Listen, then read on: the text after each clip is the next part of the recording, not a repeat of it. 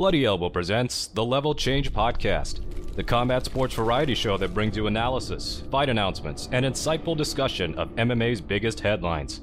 Paid Bloody Elbow Podcast Substack subscribers will hear bonus content, if available, at the end of the broadcast. Be sure to subscribe at bloodyelbow.substack.com for our newsletter and at bloodyelbowpodcast.substack.com for our podcast network.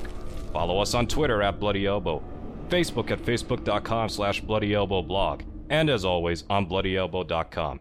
Thanks for listening. Here are your hosts, Steffi Haynes and Victor Rodriguez.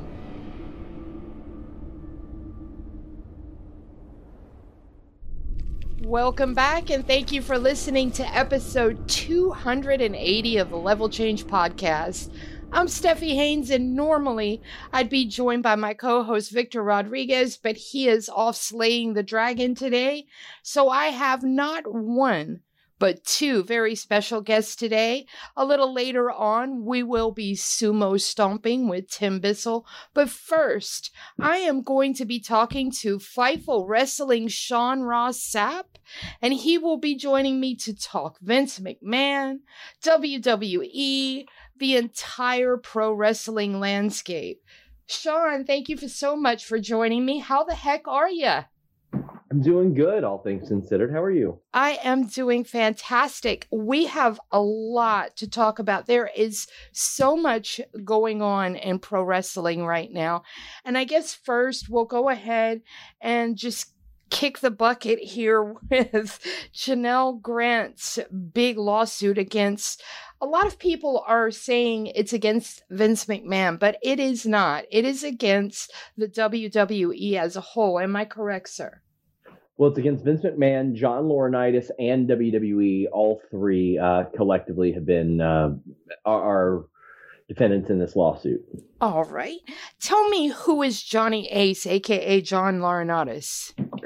So he was a former wrestler. For casual fans, they might know him as the brother of Road Warrior Animal, of the Legion of Doom Road Warrior team. He never reached that type of success within the United States.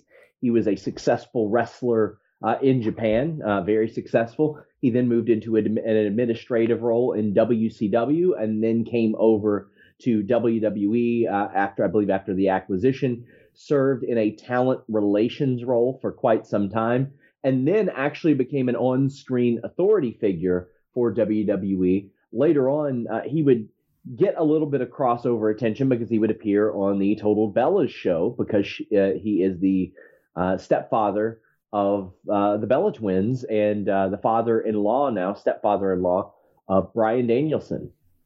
Wow. And he is someone that is claiming that he's a victim to Vince McMahon. Could you give us that little scenario as well? Sorry, what was that? I saw that John Laurinaitis, his lawyer, and he are claiming that he's a victim to Vince McMahon. Yeah, based on all of the information readily available, it seems like, I can tell you that the phrase that was used to me among talent and people that were familiar said it was a rat jumping off of a sinking ship. And he was effectively the fall guy 2 years ago when there were a lot of Vince McMahon allegations emerging and investigations going on. Vince sort of tried to preserve himself. Johnny was out almost immediately. And he's always seemed or appeared as like a right-hand man for Vince McMahon, or even a crony, what some people would call him. He's always been a Vince McMahon guy, but as of a couple of years ago now, he was taking the fall for Vince in a lot of ways. And now it seems like he's just going to try to protect himself because there are federal implications here. Talk about Janelle Grant's role in the company a little bit. What exactly was Janelle Grant's role? Well, she didn't have much of one. The lawsuit, which is very extensive, and it should probably come with a trigger warning for those that are sensitive to those types of things. But the lawsuit cites that she actually lived in the same building as Vince McMahon, met Vince McMahon, and then he offered her work. And it was cited numerous times that she was likely unqualified for that role. And it became evident why she was given that position because Vince McMahon had cited to her that she was even vulnerable and that he took pity on her in some sort of way. But she had been, I believe, a paralegal prior and was put sort of in that department, but everybody that I spoke to wasn't quite sure exactly what it is that she did there.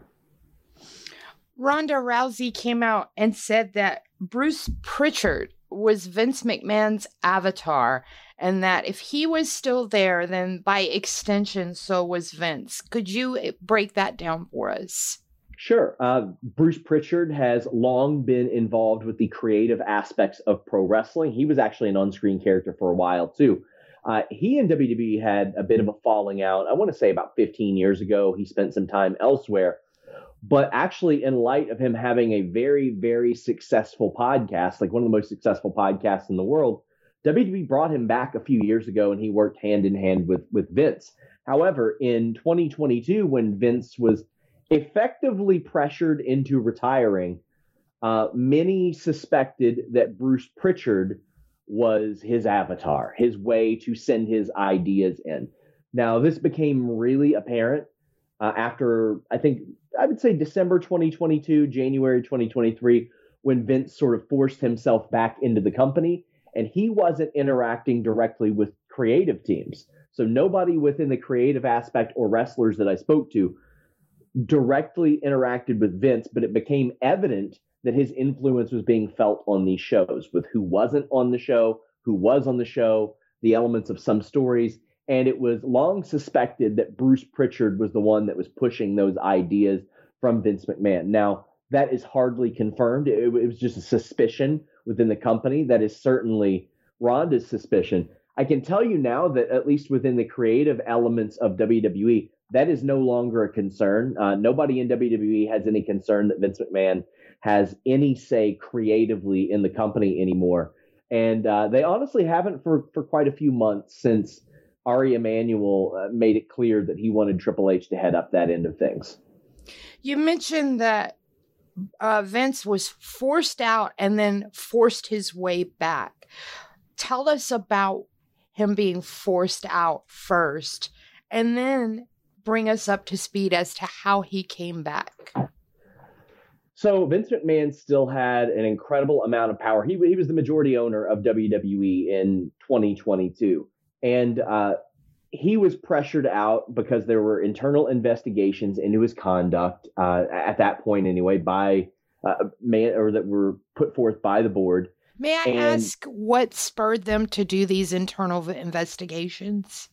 Definitely claims that were made within the company. There was a story that broke from Wall Street Journal a couple of years ago that many within the company thought was leaked by a member of the board. It's never been proven, but it is long been suspected that there were people within WWE angling to get Vince McMahon out of WWE as of a couple of years ago, and rightfully so based on the information that we have now. But this is something that had been rumored for quite some time. And then he retired in July, I think it was July of 2022. But it was after this very, very unusual sort of tour of him looking like he thought he was bulletproof. He put himself on TV after some of the stories emerged. And then once December hit, he had sent a letter to the board and he said, I would like to come back. The board unanimously voted against it. He used his power to replace members of the board to get a vote in which would allow him to come back. And he said it was because he wanted to help facilitate a sale or new media rights deals. And eventually that led to the TKO merger. The TKO merger resulted in him not having that majority power and having his roles diminished. And for the first time in the history, or at least the last 40 years of WWE, someone was able to say, no, you can't put your fingers in every element of this company as you had before. So it was like real life Succession playing out over and over again over the last really 2 years now. Stephanie McMahon was running things for a while and then she abruptly stepped away. Can you break all of that part down for us? Stephanie McMahon was on the board, and she was aware of the investigations in 2022. When Vince left, she was put in a position of power. Now, she did appear on television and introduce Vince McMahon and all that. So for anybody saying, well, it's very clear that she had only left to distance herself from Vince, that didn't at least appear to be the case on screen. Now, keep in mind, before all this, she had actually left the company to focus what they said was on her family prior. But the moment Vince was out, Stephanie was in. And then shortly after Vince forced his way back into the company, Stephanie left and has not been around much. I know she's been backstage at 1 or 2 shows in the last maybe 12, 13 months. But the timing of it is interesting that she leaves around the time that a lot of these allegations would come out internally to where the board would investigate. She returns when Vince leaves and then leaves whenever he comes back. It definitely seems like an evasive maneuver where Stephanie, on the surface, at least towards the end, did not want to be associated in a public manner with him or with whatever it is he was doing. Let's get to Triple H, aka Paul Levesque, because a lot of people, there's this online argument going on over did he know, didn't he know, blah, blah, blah. In my personal opinion, Occam's razor says he knew. Tell us, Sean, did he know? As of now, it's hard to tell. I mean, if the evidence within this lawsuit is true, it would be hard to believe that he didn't, because if the text messages that are cited in the lawsuit are accurate, Vince was at least claiming that he was telling up to dozens of people at a time about it, including lower level production employees, camera crews, referees, and the like. So it's hard for me to believe that if those messages are true, and it would be very easy for anybody to determine if they are true, that won't be a thing that necessarily can be faked in a case like this. So they'll determine if those are real or not. If all those people knew, it's hard for me to believe that he didn't. As of now, he's not directly cited, named, or necessarily alluded to in the lawsuit. There are some unnamed executives. However, there's not anything that directly points to him as blatantly as there is like a Brock Lesnar for where he wasn't named, but it was directly alluded to. Let's talk about the Netflix deal, because this news came literally within 48 hours of the Netflix announcement. Yeah, and it's a major deal for WWE. I mean, they have hit all their media rights deals. They are on basic TV with NXT starting next year. They are on cable with SmackDown, and now they are on streaming with Netflix. So it was a big deal, and it was something that they made a big deal out of. They had The Rock there the same day they announced The Rock was going to be on the board of TKO, which is, oversees UFC and WWE. They were all at the New York Stock Exchange to announce this, as well as the Netflix deal. Vince McMahon was right there with them. There's no way they didn't all know about that as Vince was there at the New York Stock Exchange. So that was particularly confusing. Netflix and Bill Simmons had already been working on, I believe it's a 6-part series on Vince McMahon anyway. And Vince McMahon's involvement or say over that became diminished over the last few years, because we got word that they were working on this years ago. And as it turns out, they picked a pretty interesting time. But I don't foresee the Netflix deal being canceled or adjusted based on this. I think that probably Netflix and TKO will use the ideology of, well, Vince is gone, Johnny's been gone, everything's A-okay here as far as that deal goes. But then you have another thing happening within TKO, though, with the UFC antitrust suit. Sure. So with UFC getting ready to, well, they're actually currently in negotiations with ESPN, but their deal with ESPN is up this year. And with TKO cutting the deal for WWE on Netflix, it stands to reason that maybe Netflix might be a target in these fresh negotiations too. Do you think that they're willing to take another chance like that? Do you mean Netflix? Yeah, but maybe offering UFC a deal, even though all of this stuff on the WWE side is happening. The UFC has an antitrust suit hanging over them. Ari Emanuel is looking to take some fire in this WWE thing. Do you think that there's a possibility that the UFC can work out a similar deal? Well, based on the amount of debt that Netflix has, I don't put anything past any risk they're willing to take, based on what we have seen. Uh-huh. However, I think that TKO wants to be able to say, okay, we've got our hands in television, in cable, in streaming. They sort of have a foothold in all of those for WWE. UFC has long been like that too. You know, they're on cable TV. They like to run, or they used to like to run on Fox, obviously. But I think ultimately it'll be wherever the dollars go, especially with the direction of UFC right now. I mean, they've done paywall behind a paywall even. They're open to anything. Whatever gets them the highest dollar amount, I think is ultimately it for them. I don't think the UFC has any qualms with changing platforms, or TKO rather, as they believe that their audience will follow them wherever they go. And we saw that with the ESPN Plus thing, from traditional pay-per-view over to ESPN Plus, that did occur. With this whole Vince McMahon thing, I'm noticing that the fans seem to have already moved on from it. Is that possible already?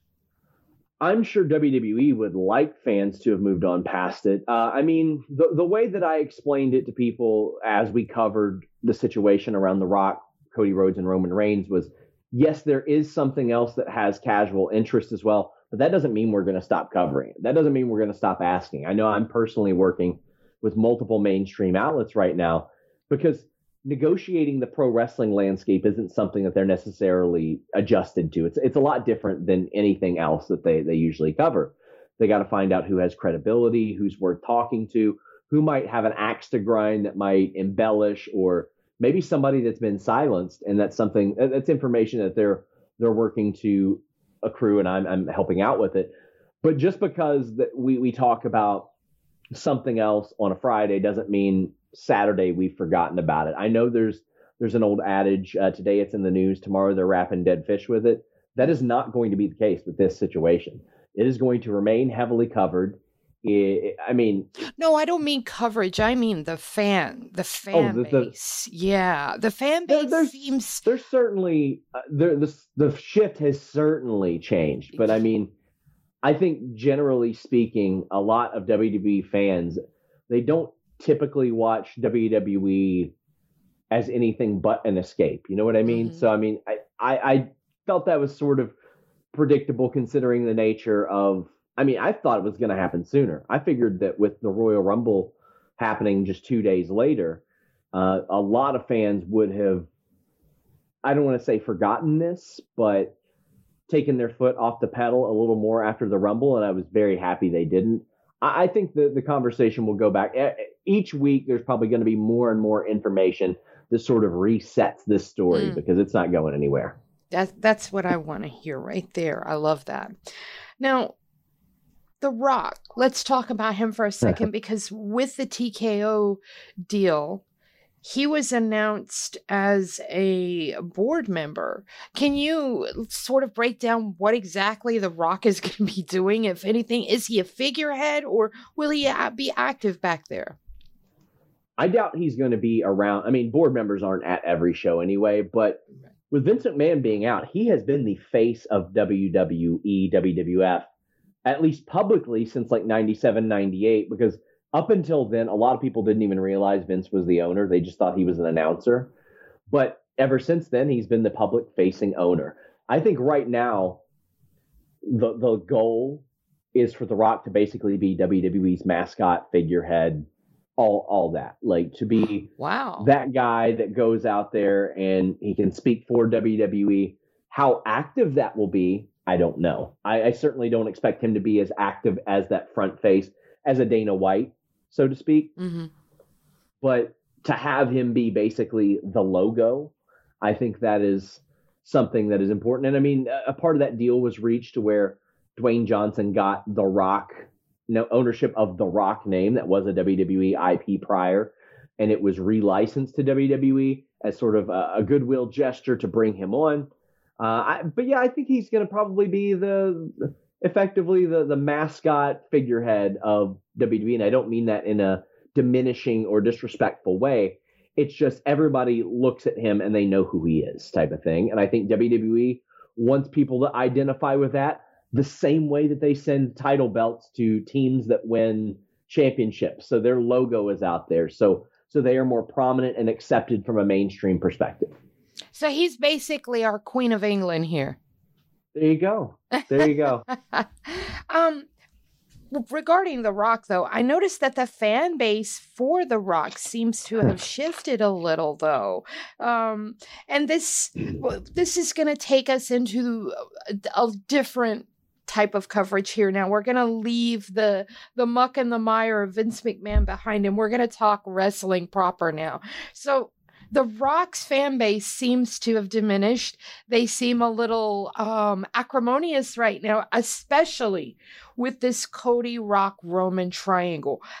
Let's talk about that for a second, because people are not happy. So could you give us a little history, break it down, blah, blah, blah? Of course. So Cody Rhodes, the son of Dusty Rhodes, was effectively a mid-card wrestler in WWE for about 8-9 years. He left. He had never known a wrestling world outside of WWE. He became a massive success. He helped launch All Elite Wrestling, which was a top competitor for WWE, the biggest competition they've had in 2 decades. And then he returned to WWE, and that in itself was a huge story. He sustained a very gruesome pec injury, wrestled through it, gained the respect of a ton of people, returned last year, won the Royal Rumble, and looked poised to beat Roman Reigns for the world title. Now, Roman Reigns has held that title since August of 2020. And since then, his schedule has significantly decreased to the point to where he's defended that title 2 or 3 times a year. For MMA fans, that is normal and even overactive. But in pro wrestling, you're used to seeing that at least 10 to 12 times a year. Cody did not win that match last year. And a lot of people were like, okay, that's interesting. Why would they do that? Because the story that you often hear, finish the story, is that Cody Rhodes' father won that championship in Madison Square Garden decades before the decision was reversed and it was taken out of his hands. So that's something that Cody wants to accomplish, both in storyline and in real life. Cody Rhodes won the Royal Rumble to get a title shot at a world title again this year. And then a few days later, he brings out The Rock and he says, well, I'm not going to challenge for that title at WrestleMania because I've got The Rock here. The Rock is a member of Roman Reigns' family, which includes Rikishi, Samu, Fatu, the Usos, Yokozuna, Rocky Johnson, Peter Maivia. It's the most historic in-ring family maybe ever in wrestling. And the provider, the top of that family, has become a title of its own, so to speak. And that's effectively what The Rock and Roman Reigns are competing over. But the fan base is pretty, peeved. I ran a poll that got over 100,000 votes. 82% wanted Cody versus Roman Reigns compared to the Rock versus Roman Reigns, with The Rock being one of the biggest celebrities on the planet. So, yeah, and this isn't even the first time this has happened, Stephanie. Like 10 years ago, CM Punk, who I'm sure that UFC fans know and love. Hey, while we're here with CM Punk, I want you to give us a little lowdown on CM Punk, too, after you're done. Sure. But 10 years ago, CM Punk was the hottest thing in pro wrestling. And he was poised to main event WrestleMania. But The Rock showed up after not wrestling for about 5 or 6 years. Now, the difference is The Rock hasn't wrestled a real match in over 10 years. He wrestled like a quick 6-second match like 7 years ago, something like that. But It is an element of people saying, listen, we like you just fine, Rock. Like, nobody dislikes him to any extreme degree that I know of, but it brings an element of the show to a screeching halt. And it also makes wrestling fans go, well, surely after this Roman Reigns fella hasn't been beaten in 4 years, they're not going to have 51, 52-year-old Rock do it. And if they do, that sort of undermines the entire roster. And the reality is, the people that are affected the most by this from an on-screen perspective are those that are actually around all the time. The Cody Rhodes, the Seth Rollins, the Becky Lynches, the Rhea Ripleys. They are affected the most by The Rock, who hasn't wrestled in years, facing his cousin, who has been a wonderful champion, great character, isn't around a lot anymore. It is a lot. And I don't think WWE expected the reaction to be this one-sided. Why is Roman Reigns so inactive? Why isn't he defending? The best way I can put it is because he is so good that he can be. He is so good that at the start of this deal, keep in mind, this guy overcame leukemia, came back, got more over than he's ever been before, got more over ever than before without crowds because it was the COVID era. And he became such an indispensable part of that show that he was able to negotiate a deal in which required him to be around less. And it's a deal that anybody would take. Anybody would take that deal. And definitely no frustrations around him getting that deal, but there are a lot of frustrations among viewers about the fact that the top prize is rarely featured on the show that they watch and emotionally invest and financially invest in every week. But can't hate on Roman Reigns for it. He got the deal that everybody would take if they could get it. When Roman Reigns got leukemia, I follow wrestling loosely. I used to be a super fan in the 90s. I mean, the Attitude Era was where it was at. But I follow pretty, I regularly watch, but I don't follow like I used to. But I did notice one thing, and that was before Roman Reigns went away to handle his leukemia. He had a different persona than the tribal chief that he has become. When did that transition happen? In the late summer of 2020. He had leukemia, he's always going to live with leukemia, but he was in remission. He made his return. He was the same character he had been. But then at the start of the COVID pandemic, he took time off, and understandably so, because if you're working in that environment, well, you are much more at risk than those that don't deal with the type of things that Roman dealt with. He came back. He quickly won a WWE championship that he didn't really lose, or that he was poised to win, rather. And then the character change happened almost immediately. I want to say August, September of 2020. And it was just such an immediate and categorical shift that it was something fans had wanted for years. Like 5 years, they had begged for this. And finally, they were getting it. All right. So now we're going to talk about the ladies, because Sure. We saw Ronda's exit and they set that up beautifully in having Shayna defeat her because, her and Shayna are besties in real life. Tell me about Shayna's trajectory and if you think Ronda's ever going to come back. I think it's always possible that Ronda Rousey comes back to WWE. She worked a one-off for Ring of Honor under the AEW umbrella a couple months ago, but I think ultimately she's just going to do what she wants and she's going to try to have fun. I don't think that her value from a marquee level is the same as it was like when she came in, obviously, especially when she was an active UFC performer or fresh off of a UFC run. So I don't necessarily see her being put in major positions unless something happens with her and she sort of regains that name value. But I think the door is always open there, and I don't think that, honestly, anything that she said in relation to Bruce Pritchard closes that door. All right. Rhea Ripley seems different. She seems like she could possibly transcend from WWE into mainstream pop culture. What do you think?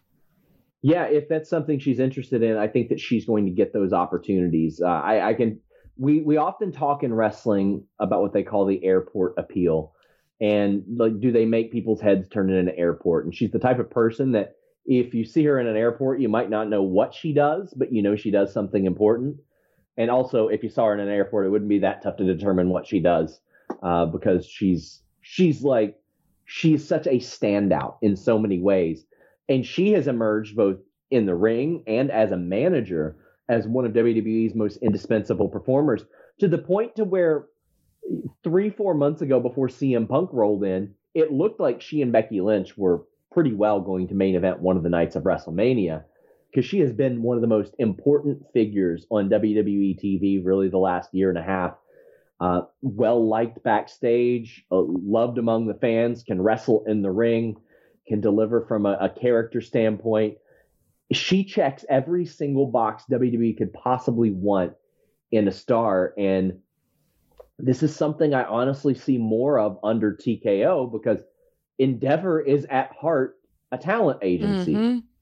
And they understand the value of talent becoming a big deal. They understand the value of a Conor McGregor becoming a big deal. They understand the value of utilizing these big names, as opposed to WWE and Vince McMahon, where over the last like 6-7 years, they wanted WWE to be the attraction. They wanted WWE to be what brought fans in, and it just wasn't working to that capacity. They need Rhea Ripley. They need Roman Reigns. They need Cody Rhodes and CM Punk and people like that. And that's probably why they're filling up buildings now. When are we going to get AJ Lee back? Oh my gosh, I hope sometime. I thought that if they didn't do it in the Royal Rumble, it might be a long shot, but she is somebody that so many women on that roster want to work with. And much like Rhea Ripley, like yes. At one point, AJ Lee was like the main character of WWE Raw. The show revolved around her at one point.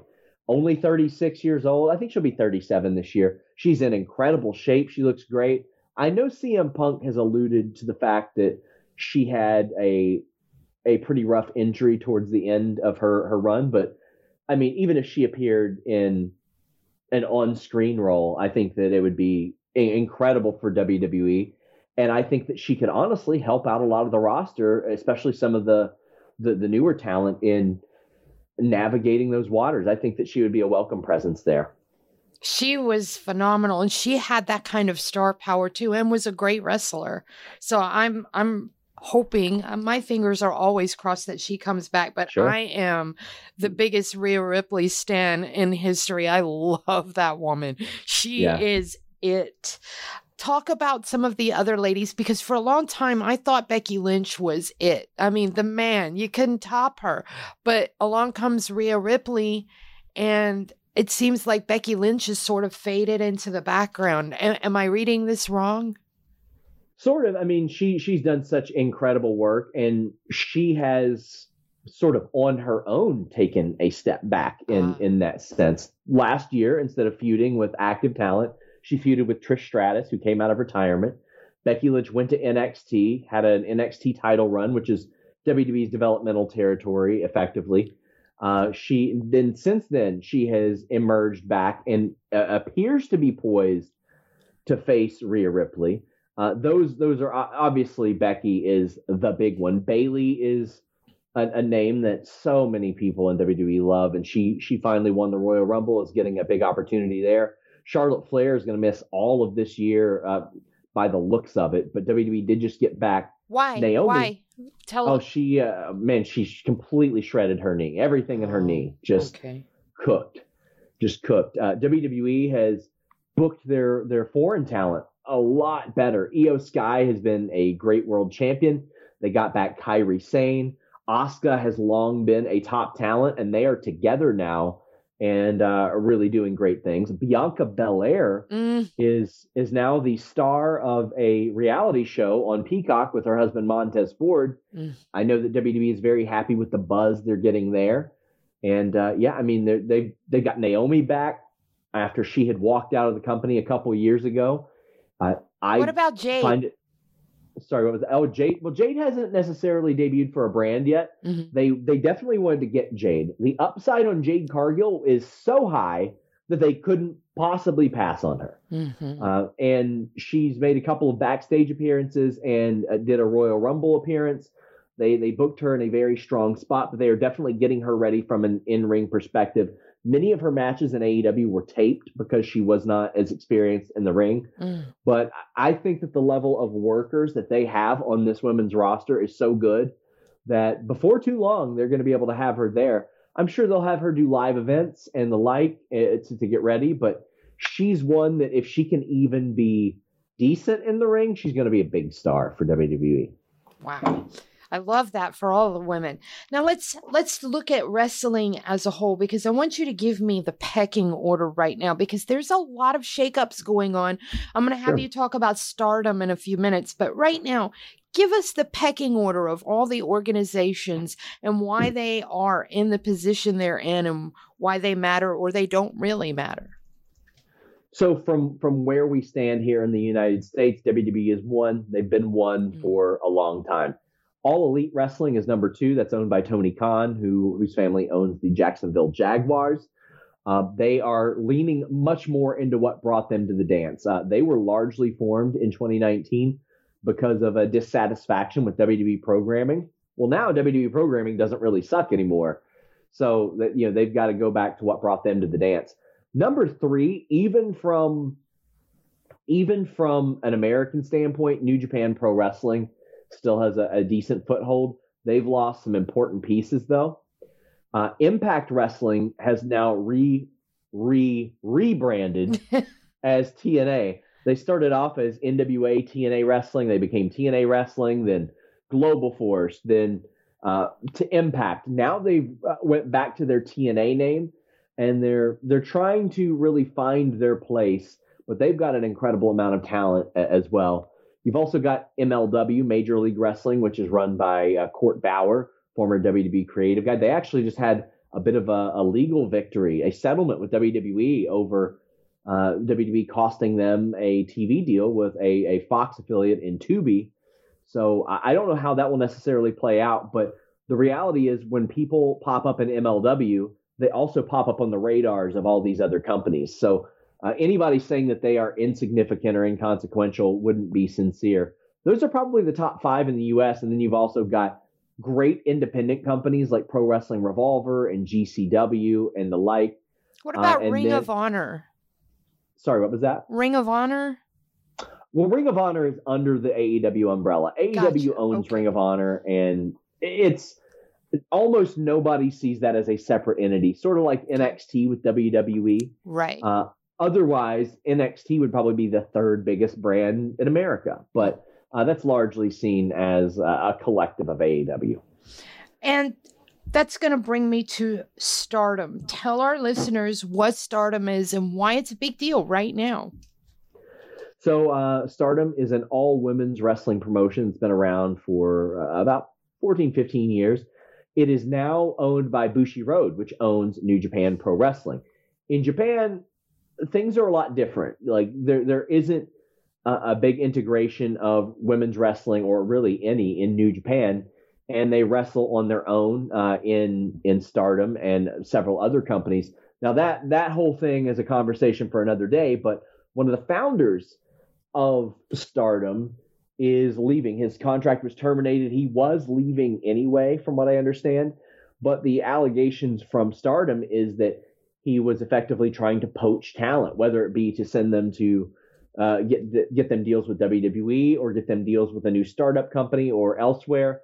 They got rid of him overnight, actually, and yeah, it's caused quite the shakeup within Stardom. Wow. All right, just 2 more questions, and then I'll let you be on your way. I have to know if you've seen Iron Claw and your take on it. I did. Man, it is as heartbreaking as I had anticipated. It actually won our Fightful Award for Best Film Documentary. And there were some things like I wish they would have had Chris Von Erich involved, but they had Chris Von Erich involved. That would have been a 4-hour movie. So it's that, and that's the the gutting thing when I'll have people who don't watch wrestling and they'll hit me up and they'll go, well, I just watched the Iron Claw. That was brutal. Mm-hmm. They're like, was that accurate? And I'm like, yeah, largely. Yep. I was like, but they left out a very, very important part. And they're like, oh, what's that? And I'm like, oh, a whole other family member that had the same thing happen to them. Yep. They're like, are you serious? Yes. It's even worse than the movie makes it out to be. Yeah. And the movie makes it out to be one of the most gutting, horrific stories that you'll ever see. Yeah. Yep. Finally, my last question. Tell us about Pawcade. Oh man. So how do I explain this? In addition to covering wrestling, I wrestle here and there. I did catch wrestling, MMA, kickboxing back in the day. And when Fightful started in 2016, I stopped wrestling. I didn't have the time to train actively. But over the last few years, since Fightful's rose in prominence, I've gotten a few offers. I wrestled a match in December at Black Label Pro against Shaza McKenzie to benefit NAMI, the National Alliance on Mental Illness. And I wanted to be sure that any time I wrestle, one, I don't get paid. I don't want money from these companies. They're not going to get special coverage or any treatment from me for giving me money. And I want to benefit something. Last time it was NAMI. This time it is the Humane Society of Washington. It's going to be in Jeffersonville, Indiana for Pawcade. They do a lot of great benefits for animals in need. My wife and I have long helped vet and home animals. I think, up to 75 of them over the last 12 years we've been able to take in, get cleaned up, get vetted, find homes for. And it's something that is very important to me. And I was honored that they asked me to be a part of this battle royal at the end of April. They have donation links at I believe it's Chad A. French, I believe it is. I'll have to look. Yeah, it's Chad A. French on Twitter. Often tweets those out, and I'm very excited to do it. April 21st in Jeffersonville, Indiana. That's very near and dear to my heart. I'm a big, big bleeding heart for animals, so Humane Societies always get my money, and I have already donated. Thank you so much. So my guest has been Sean Ross Sapp. Sean, what I want you to do right now is tell everyone where to find you, what you've got coming up, when your next show is, anything you have right now. The floor is yours, sir. Yeah, Fightful.com. We actually started as a crossover combat sports and wrestling website.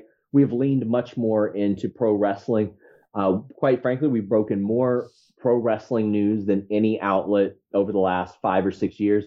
We've done it with the higher accuracy than anybody's ever done it. We do that at FightfulSelect.com. That's our Patreon platform. I'm very proud of what we've done there. We are the most subscribed wrestling property in Patreon history ×3. Like, that's how wonderful our community has been. We are also on YouTube.com/Fightful. That's FIGHTFUL. We do live post shows almost every night, multiple shows a week. We interview the top talent in pro wrestling. We have not only the most paywalled content in wrestling, we have the most free content as well, which is something that I'm very proud of. Fantastic. And on Twitter, you are? At Sean Ross Sapp. There we have it. Folks, Sean Ross Sapp, stick around. We'll be right back to Sumo Stomp with Tim Bissell. To access the bonus content of this show, you must be a paid subscriber. To do that, go to bloodyelbowpodcast.substack.com and subscribe today.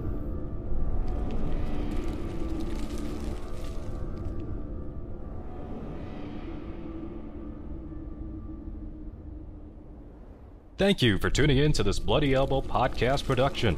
Subscribe at bloodyelbowpodcast.substack.com. Give us your email and receive notifications when your favorite shows drop straight into your inbox. We're also found on a wide variety of podcast outlets. Just search for Bloody Elbow Podcast and you will get new shows throughout the week, including the MMA Bunker and MMA Tete-a-Tete shows with Kid Nate, the Level Change Podcast, the Hey Not the Face Podcast, the MMA Vivisection main card and prelims UFC preview shows, the 6th Round Post-Fight Show, the Show Money Podcast, and the MMA Depressed Us.